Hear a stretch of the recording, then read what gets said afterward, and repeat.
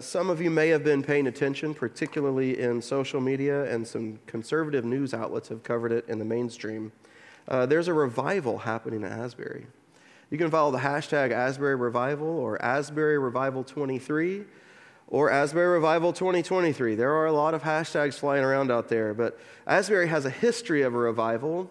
It's a university founded in 1890, I believe, and Asbury has about 1,500 students. The first revival they recorded was in 1905. This church was about 62 years old at that time.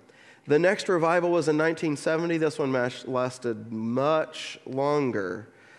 Hours, 144 unbroken. 144 unbroken hours, there we go, of prayer and praise. The result of that was somewhere in the realm of 2,000 teams who went out to witness to churches and 130 college or university campuses to share the good news of what happened on the campus of Asbury. And then in 2006, there was another 4 days of prayer and praise. And we have a photo of what started not this last Wednesday, but the Wednesday before. And this photo was soon after their chapel ended, not this past Wednesday, but again 10 days ago, when at the end of the service there was a call to repentance and a call to just come down to the front and pray exactly like you would hear every Sunday here. And some students did, and the majority of the students left. They were walking down the steps. I read one tweet, said, I was walking down the steps, and then I heard the choir singing again, and I thought, what? I got time before class. So they went back in and realized something is going on here that I need to stay for. This is a photo of Thursday and Friday, not this past, but previous to that. And this is after, regionally, people found out about the revival happening in Asbury, so that would be about 72 to 96 hours after the revival began. It continued with many people that you and I probably personally know traveling there and joining that same revival that started over 10 days ago. Still a revival that is as simple as you can imagine, testimony of the work of God in people's hearts and lives. Reading of Scripture, prayer, silence and listening, and praise and worship. So after many people from many states, every state is represented at this point, we have another picture, and this picture is actually Cedarville University in Ohio, where this revival, I can't seem to really get straight because it's not gone on long enough to have a whole bunch of news outlets reporting behind it, so I can't tell you with certainty that this is still happening, but that was the 4th day of revival at Cedarville in Ohio. And then I want to show you the about 8th and 9th. This is the 8th and 9th days, somewhere in there, whether it was just this past Thursday when it was raining and not warm, or Friday and freezing with some snow. Witnesses report that this line reached almost 1/2 mile long. And that's in Wilmore, Kentucky, where the population doubles when the kids come back to school. And the kids are representative of Asbury Theological Seminary and Asbury University, combined maybe 3,000 students total. The campus is now pretty muddy because it has rained there. But because people continue to show up, it's imperative that you hear these words. If you're planning to go to Asbury, please go to their website, click on Revival before you show up. They don't have a McDonald's. They don't have room for you to park your car. But the revival is already spreading. Because when I showed you that picture of Cedarville, what I didn't show you was pictures of Lee University. I didn't show you pictures of Samford University. I didn't show you pictures. I did show you Cedarville. And then there's, it's not going to come to me right now, because I don't know that it lasted any more than 4 days. Another university that it slipped my mind. Anyway, what I want you to hear is that there's a revival that's going to go past and beyond hashtag Asbury Revival 2023, because it's already begun at other universities. Timothy Keller is a preacher who's been famous for his incredibly simple and straightforward, yet profoundly deep sermons.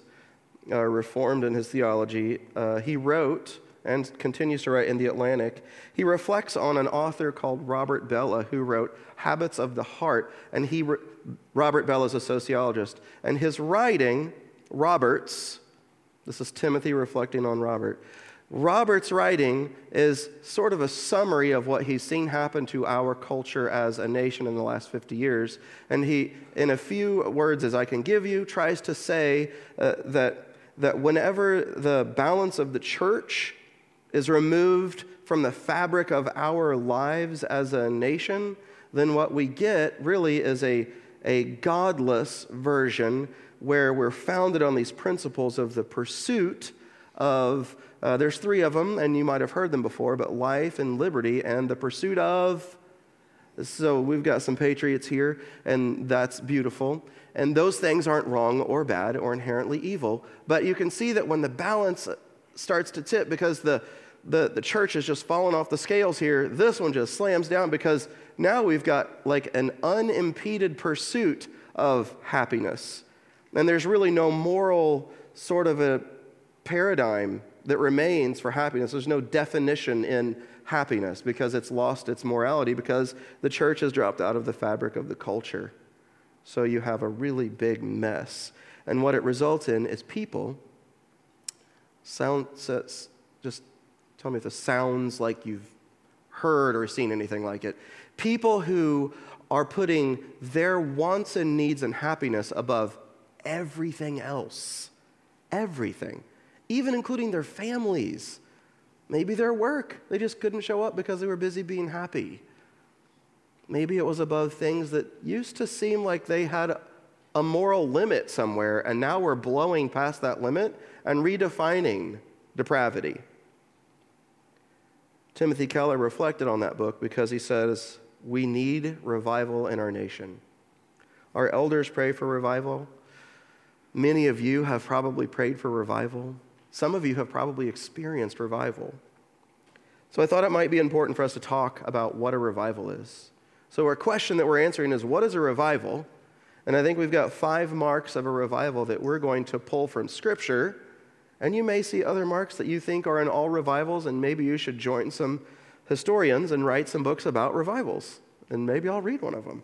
But I just want to pull our definition today, some of our characteristics from 2 Kings and beginning in the 22nd chapter. If you don't have a handout, feel free to go get one of those, and I'm going to drink from my own water up here. And thank you for suffering all of the fun that I have going on. We're going to start in verse 10. I didn't have to do this first service, but I'm doing it this service, man. It's just going to have to happen. Can I have like a volunteer reader, please? You don't have to read the whole time. And you don't have to stand up here. Anybody want to sit in their seat and read a verse for me? Maisie's on this. Thank you. So you're going to read the verse. I'm going to blow my nose. It's going to be beautiful. All right. Just flip that switch up.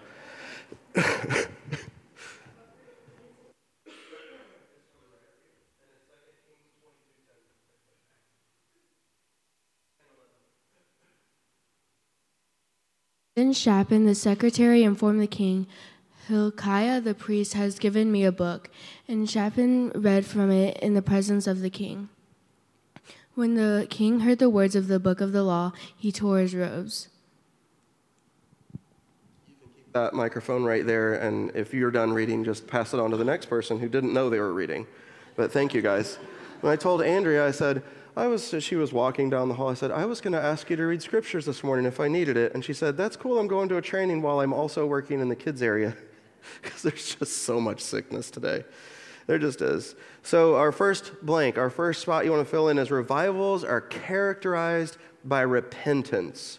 Revivals are characterized by repentance. The next verse we're going to read is also in 2 Kings, it's chapter 23, if you want to get ahead there for my readers.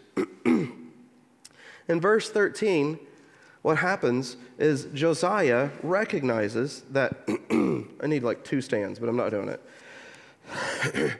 Josiah recognizes that they have not, as a nation, Judah, as a people who were of God, who are supposed to be for God. They have not been following God. And you can look down in your Bibles there, and this is still chapter 22, verse 19. You can see that the Lord stays his anger and has mercy on Judah until the life of Josiah is over. But the bottom line is revival is characterized by repentance. It's characterized by repentance. That means that people are turning away from their sins, like Grace is running away from reading the next verse right now. And they're turning away from their sins, but they continue to turn away. Like she's continuing to run away from reading, and that's okay.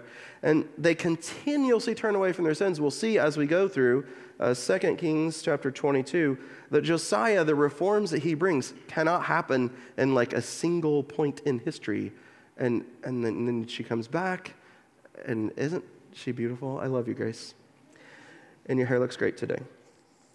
So revival is characterized by repentance. And repentance is a long-term work. 2 Kings chapter 23, verses 1 and 2. Is someone prepared to read that? All right, Maisie's got it. And then Grace, are you next? You want to read too? That's great. Thank you. Go ahead, Maisie. Thank you. Okay. Then the king sent, and all the elders of Judah and Jerusalem were gathered to him. And the king went up to the house of the Lord, and with him all the men of Judah, and all the inhabitants of Jerusalem, and the priests and the prophets, all the people, both small and great. And he read in their hearing all the words of the book of the covenant that had been found in the house of the Lord. So revivals are blank. Thank you, Maisie. Our revivals are characterized by the hearing or the reading of God's word. But if you want to have a bunch of R's, you can say reading of God's word. What blows my mind about this is that this is a nation that is supposedly the people of God, and they don't even know that they don't have a copy of the word of God. They're oblivious to the fact that it's missing. They didn't even know it was missing. It was a discovery like, oh yeah, I remember this thing? Because it was for generations missing. It would be like if your probably two greats, grandparents, lost the chocolate chip cookie recipe that actually has no calories. But if you never knew about it, they lost it, it was gone, then your great-grandparents were like, man, I remember those chocolate chip cookies, they were the best, 0 calories, unbelievable. Then the grandparents might remember stories, but your parents, they don't know a person who's had them. So for these people, it's normal to not have it. But their revival is characterized by the reading of God's word. Now that's because they only had one copy. That's why they read it in the public square as they did.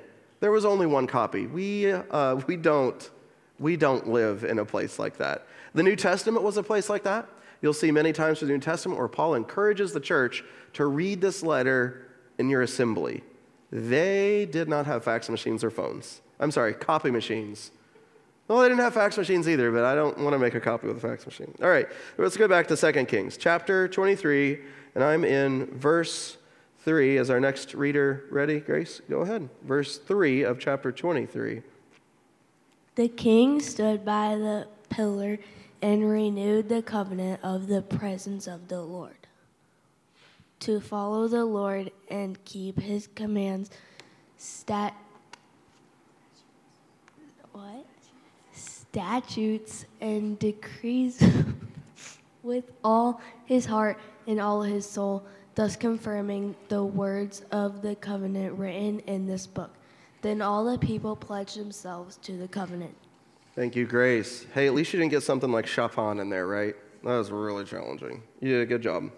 Revivals are characterized by renewing the covenant. So when a couple wants to renew their marriage vows, they're probably, maybe not every time, but generally speaking, they're going to invite all their friends. They may not send invitations like the first time that they were married, but they're probably going to invite all of their friends and all of their family, and they're going to ask a pastor to maybe come to their backyard or maybe to an event space, and maybe they're going to have a great big party that follows that renewal of their vows because they want the whole world to hear and to see and to experience them together saying, I am recommitting myself to this marriage covenant, and I am so glad to be doing it that I want everyone to see what I'm doing. Now, some of you are thinking about somebody who did that privately in their backyard and they didn't invite anybody, and I don't want to hear about it. Because we want to think about the ones where they invite everybody to see that, because that's what we saw Judah do. And that's what many times we'll see happen in a revival, is the renewal of people's hearts and lives as they're saying, I am recommitting my life to the covenant I've made with the Lord. Now, how many of us realize, and some of you mature believers I'm sure do, but when we have a person come up here, right before we open those little abhorrent plastic cups, and if you would like to begin filling communion trays again, you can see me after service if you really need the glass. But we're opening these little cups of juice, and we eat that piece of styrofoam. That moment is so, don't see it through the cup and don't see it through the styrofoam. See it as the public and bodily renewal of the new covenant that we do every time we gather as Jesus instructed. We drink his blood and we eat his body, and we say, this is the reminder that as a family, as a church, we're members of a new covenant. Jesus says a new and better covenant. We publicly do that every Sunday. So every Sunday we do that. Remember, we're members of a new covenant of grace, where we have a high priest who is able to not only sympathize, but go into a heavenly place that no other priest ever had access, and to perform for us works that allow us to be redeemed. Revival is characterized, what was our last one? I want to review it. Yes, by renewing our covenant. And then our next one, I'm in 2 Kings 23, 4 through 5. Are you wanting to read again? No, are you? Go for it. All right, you got a bunch of fun words in there. When it says Baal, it's Baal. It's okay, you'll get to it. The king ordered Hilkiah, the high priest, the priests next in rank, and the doorkeepers to remove from the temple of the Lord all the articles made by Baal and Asherah and all the starry hosts.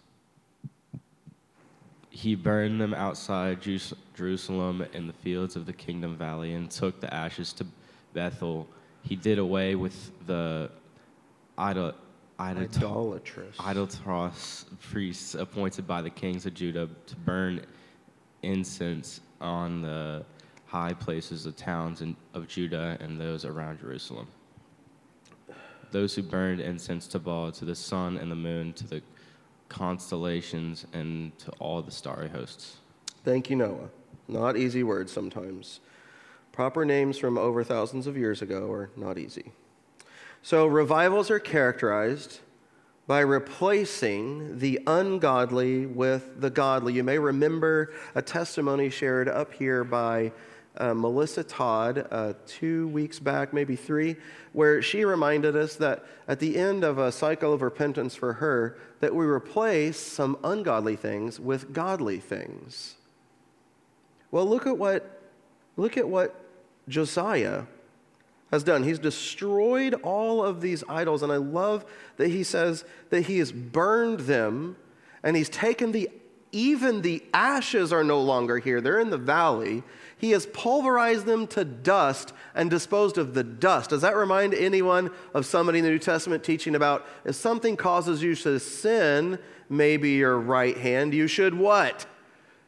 Cut it off. Or if your eye causes sin, you should pull it out. So the idea for Josiah and for Jesus both is that if there is some kind of a sin, it has got to be completely removed. If there's an idol still in our lives, it has to be fully dealt with and entirely vacated from our lives. I'd love to talk about a certain banner at a school nearby, but I won't. He removed priests. It's difficult for us to imagine what removing a priest is like. You could say removing a minister, but you still have access to God. They only had access to God through a priest. But we can ask ourselves the question, is anything or anyone in our lives something that we access maybe as though it were something that had the power of a God? It brings you peace. It helps you understand your path forward through difficulty. We'll get to some personal applications in a minute. Josiah expected everyone who was a part of the kingdom, everyone in Judah, to follow him directly in these reforms. He expected everyone, no one in town, the whole country, in any town, should be wondering, I wonder where the Asherah poles went. I mean, where are all the shrines to the prophets of Baal? Where did all that stuff go? They shouldn't be wondering because the king said that we're entirely eliminating all of it, and I've made a spectacle of this all across the land, a long and continual process that he was committed to. Josiah expected them to replace what was ungodly in their hearts with what was godly. He did not expect them to do this in some new way. However, I'm going to read this one. It's 2 Kings 23, 21 to 23. The king gave this order to all the people. Celebrate the Passover to the Lord your God, as it is written in this book of the covenant.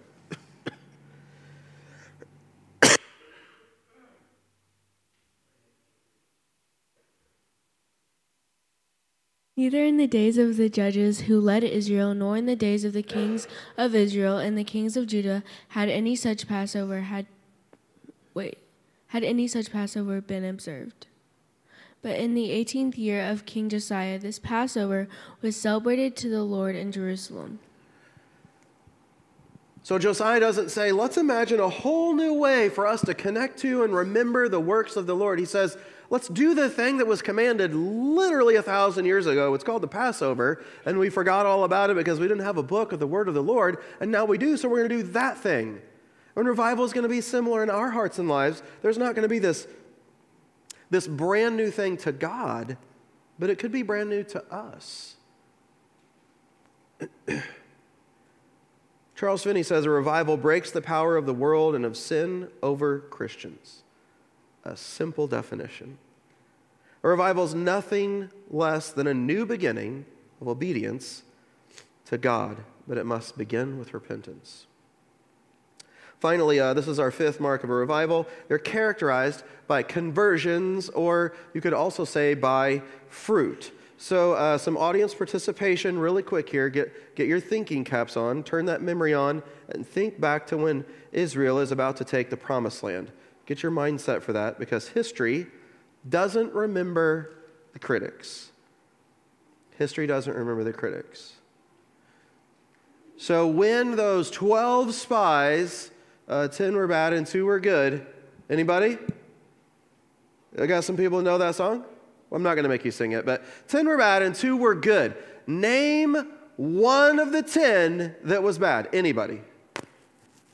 Name a bad spy. You can't do it because history doesn't remember the critics. Now name one of the good ones.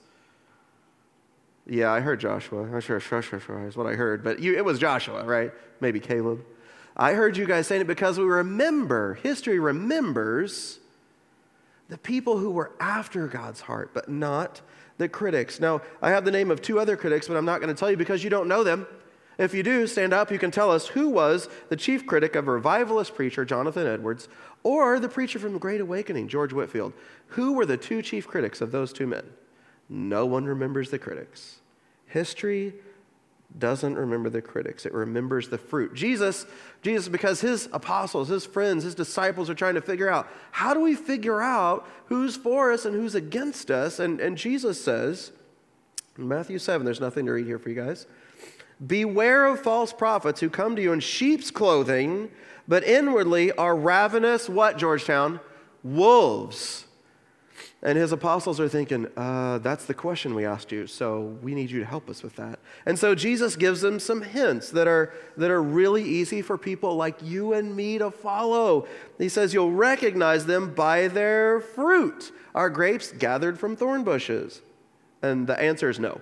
Also, the answer is no, because pretty much none of us grow grapes now. But the answer to that, it was a super obvious no. It would be like asking you, do you get gas Okay, do you get gas at Pizza Hut? And they would all know the answer was no to that. And I'm sure there's a Pizza Hut at the gas station. I don't want to hear about it, so save it. But the good tree can't bear bad fruit, and the bad tree can't bear good fruit. And Jesus said you're going to recognize them by their fruit. So historians have been breaking down what happened from the 1970 revival in Asbury, and many histories have been written on it. Suffice to say that if 2,000 teams went out to share the work of the Lord in the campus just that time period, over 130 college campuses and universities, that there was some fruit right there. But then imagine the fruit of the students who returned to that campus.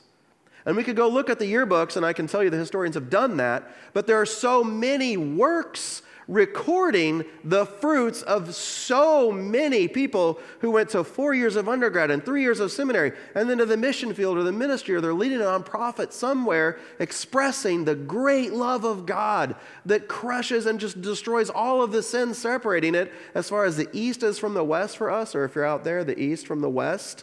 But they never connect. He separates our sin, and they have gone into all the earth to proclaim that.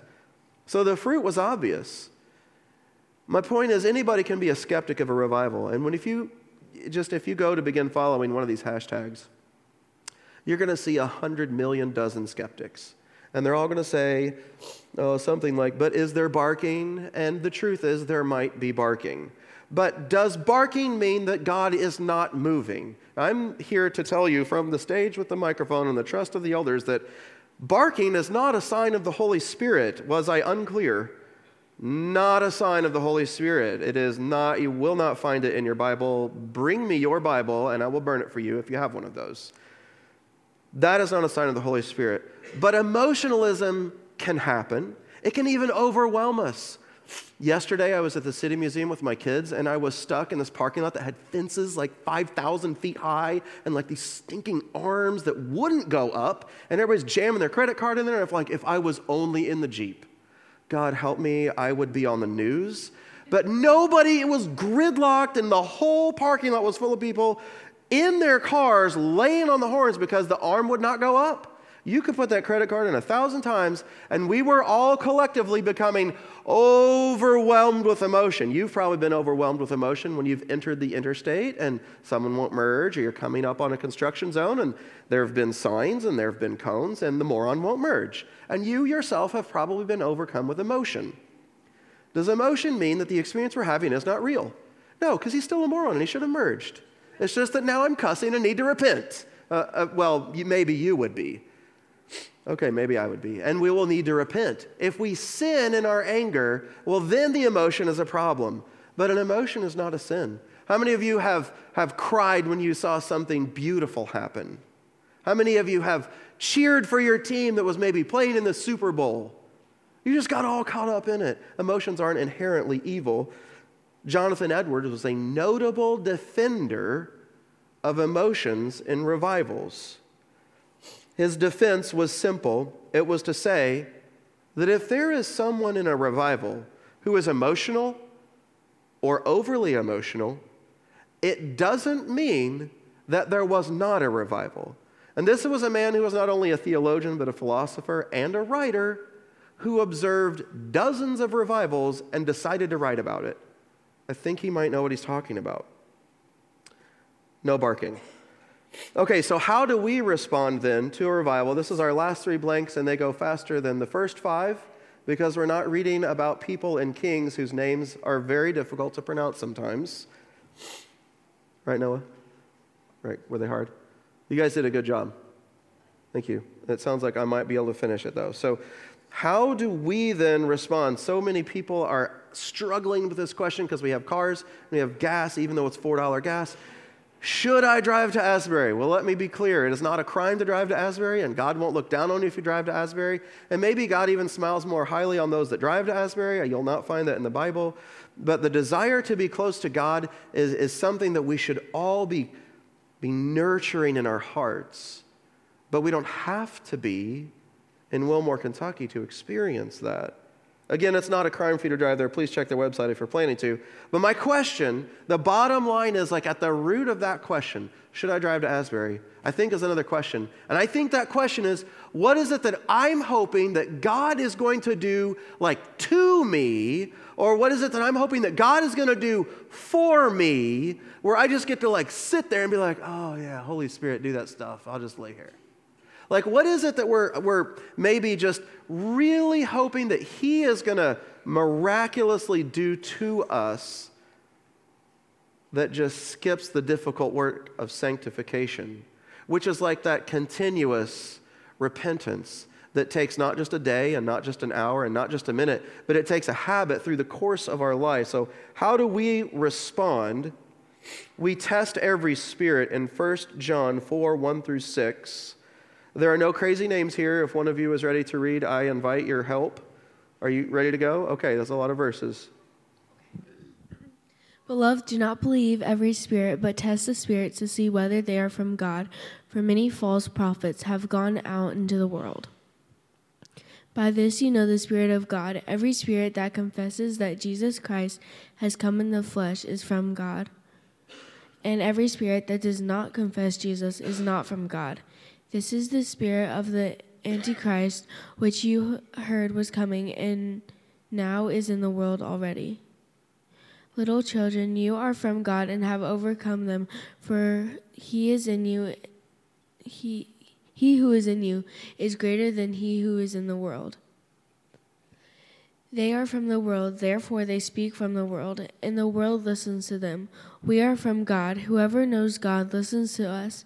Whoever is not from God does not listen to us. By this we know the spirit of truth and the spirit of error.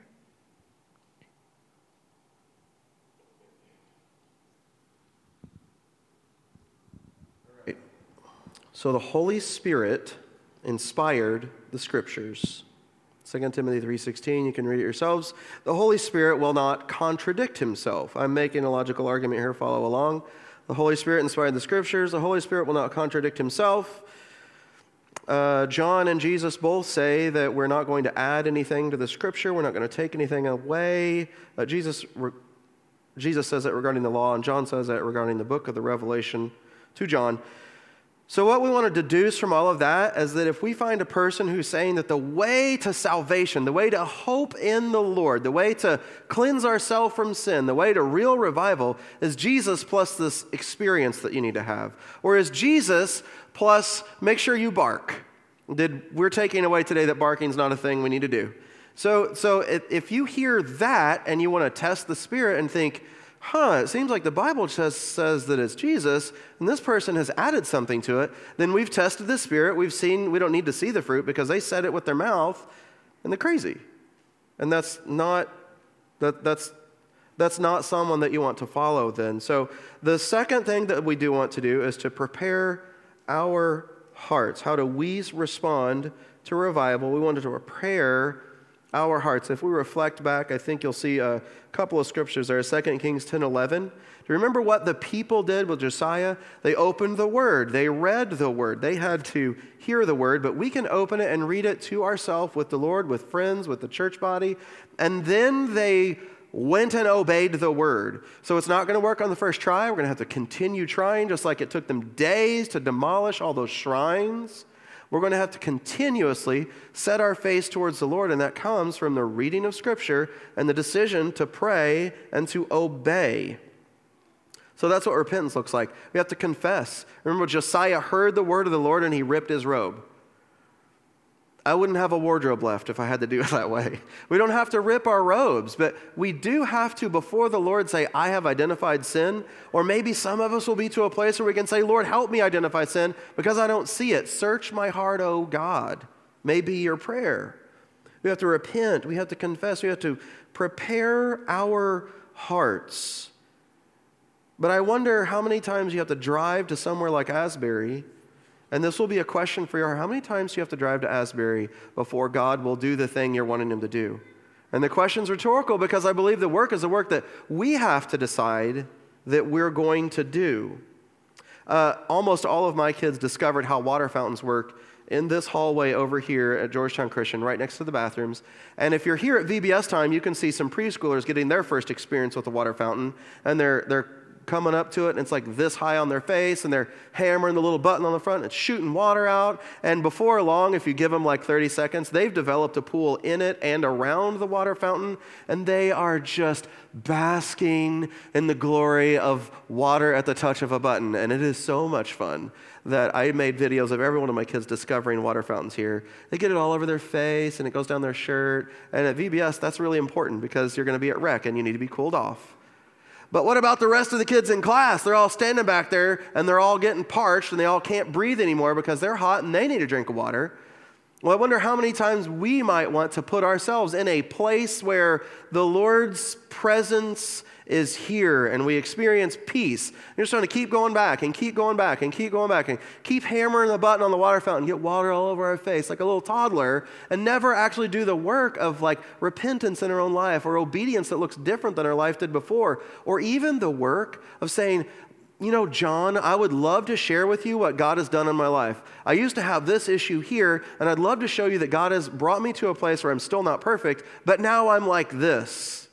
How many of us totally ignore that fact and just want to drive to Wilmore? God's not going to do it for us. He's not going to change our heart because we drove to Wilmore. It's a habit and a practice that we have to embrace, the same as those Judites following King Josiah and those first Christians. So lastly, we have to prepare our church. Our last blank, we have to prepare our church. I'm going to invite you guys into Acts chapter 2 with me because I want to summarize some.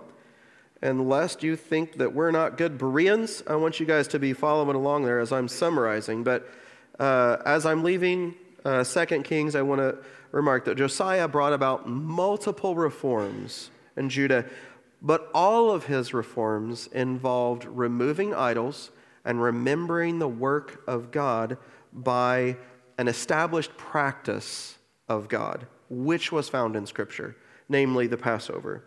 So where do we need to seek repentance is a question we all have to ask as a community as well as individuals. And then where do we as a community need to destroy idols, to burn them down, to remove the ash, and to remove it from our city even, to pulverize idols, and to take the ash entirely out from our presence. And it's so difficult to imagine what on earth is an idol. But I'll ask you a simple question. When you get stressed, when you encounter a problem you can't solve, when you have to deal with that person that's still at work, and how on earth do they have a job? Does anyone know we're paying this person to do what they're not doing? When you encounter those situations, what is it to which you run? What is the thing or the place or the process that you run to and you place your hope in it and you put your trust in it and you think, if I just send this little email, if I just whatever, maybe watch 15 episodes of something on Netflix and kind of like check out from life. If I just do this thing, I can numb the pain or ignore the pain or maybe somehow like skirt the pain for a while. But the pain is not resolved. That's an idol.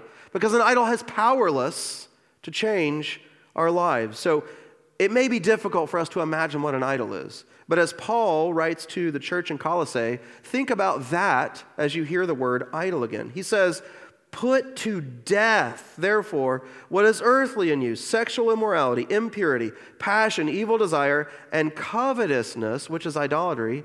I choose this one because sometimes for me, the biggest idol is that my car isn't as shiny as the other car. I just want the car to be shinier. Like I can wash my car and it will be shiny again. But sometimes we have a covetousness problem.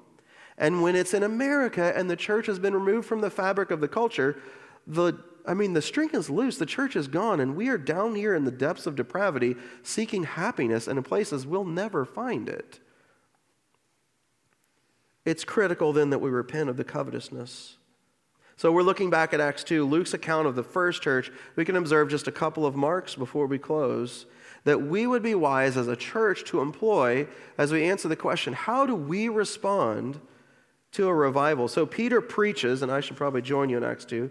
Peter preaches in Acts 2 a sermon that is following a time when these apostles were all waiting in an upper room, and the Holy Spirit comes on them, and tongues of, say it with me, Georgetown, fire. He comes on tongues of fire. Say fire. Fire, because I need you to wake up because we're almost done and you don't want to miss the last part because this is the part that applies specifically and exclusively to our community of believers. So Peter preaches and these people gather because they hear rushing wind and they see tongues of fire. So Peter preaches from guess what? The scriptures, like this part of your Bible. He preaches from that, a scripture, a text that they all now know.